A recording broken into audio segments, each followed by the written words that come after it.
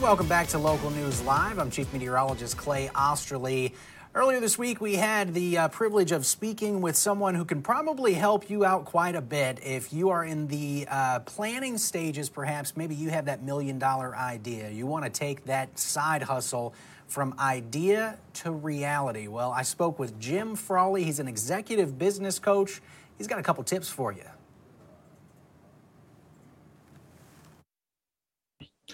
Hey everyone, Clay Osterly here with Local News Live. Today we're going to talk to a really fun guest as we are going to be exploring the world of taking your business to the next level. I know a lot of us here these days try a little side hustle, and maybe it's time to take that up to the next level. Joining me today, Jim Frawley, and he is an executive coach.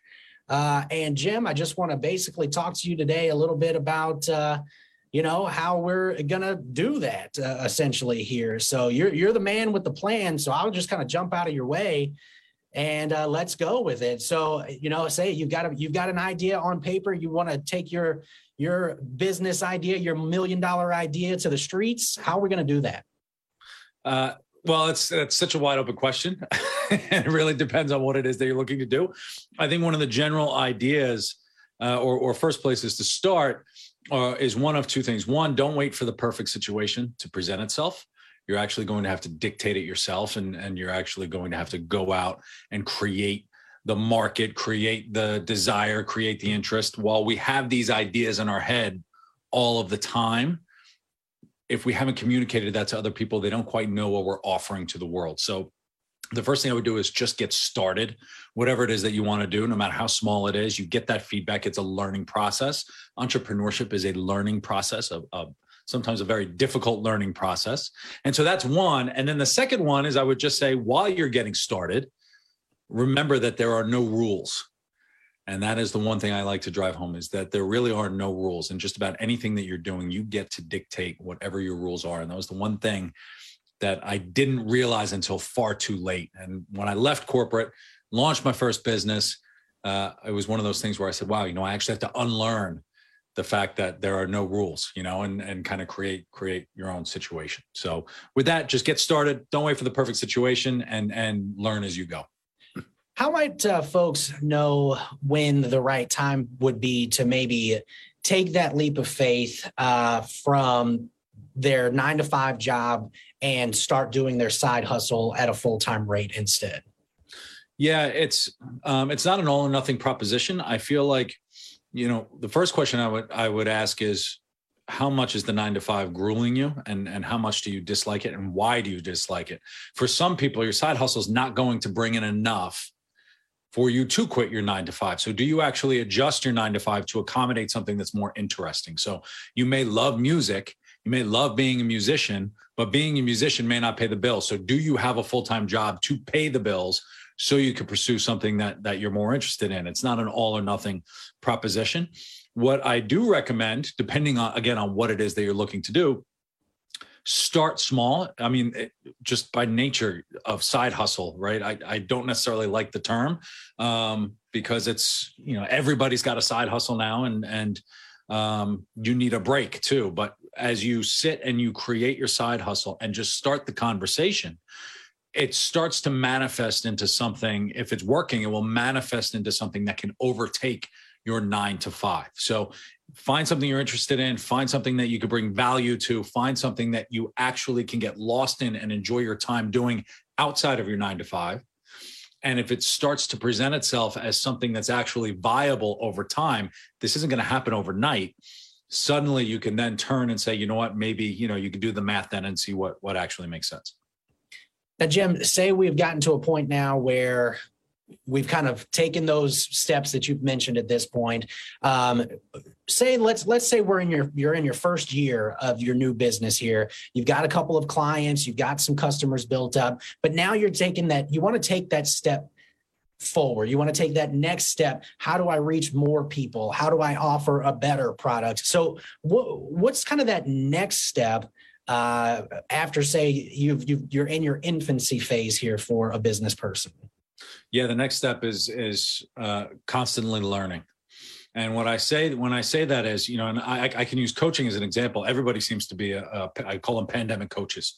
They've got a side hustle. Everybody's an expert to be a coach. And I love going against them because they have no legitimacy really against my types of clients. So you're going to be competing at a certain point. You can either compete with a circle of people who are doing other side hustle things, and you're not going to be getting the clients that are going to replace your current job, or you can commit at a higher level, execute at a higher level, and then you could get the clients that are actually going to pay you higher amounts of revenue.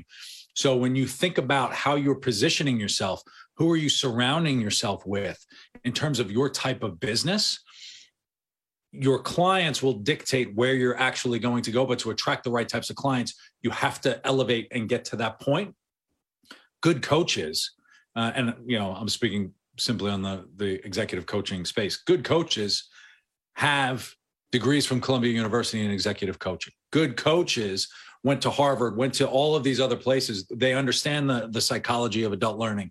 They understand learning and development. They have business expertise. They have all of these things that you may or may not have. So find those gaps that you need to fulfill.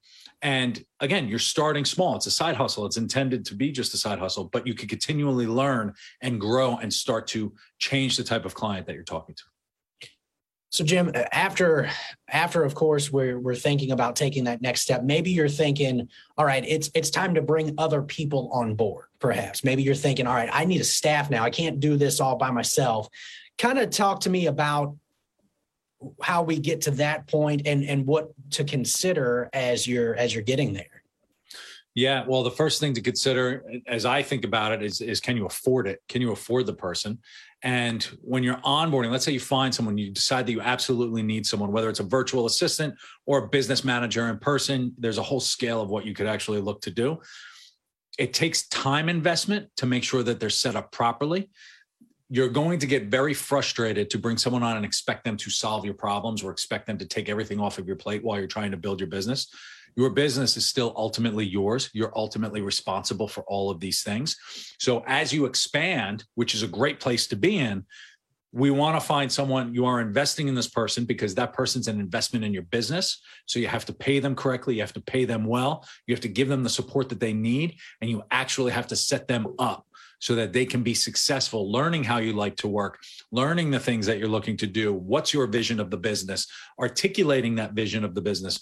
All of these things are very important to bring on someone rather than just executing some kind of eBay marketplace or something, because whatever it is that they're doing, they could probably do it on their own. So your responsibility, if you're hiring someone, is to have a bigger vision that they can't execute on their own. So it's a really important step there. I mean, you've got so much more than you might think just saying, hey, I need some help.